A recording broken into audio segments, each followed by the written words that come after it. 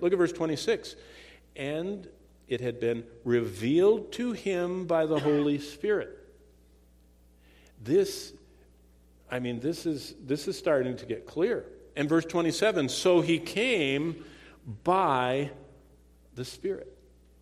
Do you see how in such close proximity this man that we know nothing about is all about the working of the Spirit of God inside of him? Walking in the Spirit ensured for Simeon a life that mattered. We don't know anything else about him. He could have come and gone and without a marker on a gravestone.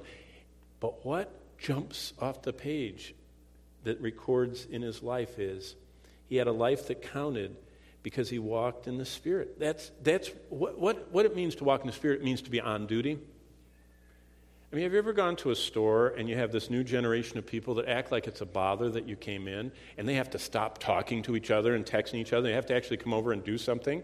You know, it's kind of a new generation. It used to be you were mobbed. You know, when I grew up, you went into a store, you were mobbed. Now, you have to stir up someone to work, you know, and say, excuse me, do you work here?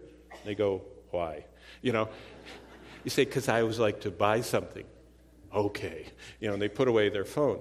But the old way was you were taught to be on duty. And if someone came in the door, you go, hello, hey, can I help you? You know, do you need some shoes, you know, or whatever you're selling? Simeon was on duty. See, that's what it means to be having the Spirit of God. It means you check in for work and you're on duty, knowing who you work for, wanting to please Him, and saying, what do you want me to do in life? Well, God doesn't force this. God wants to work through us, but He doesn't force it upon us.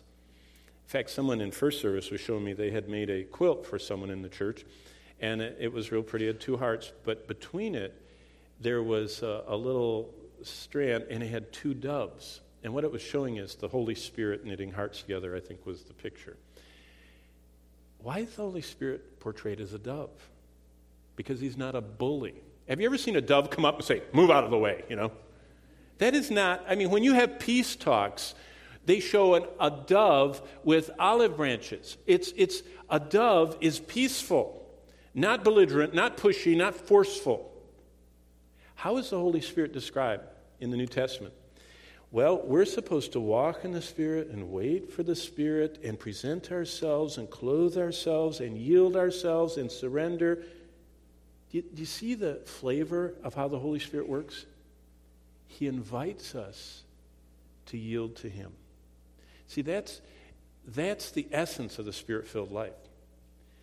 Life as God intended it to be for every believer is pictured by this simple, humble, obscure man. As we study his life, we need to ask ourselves, am I offering myself to the Lord to live like Him?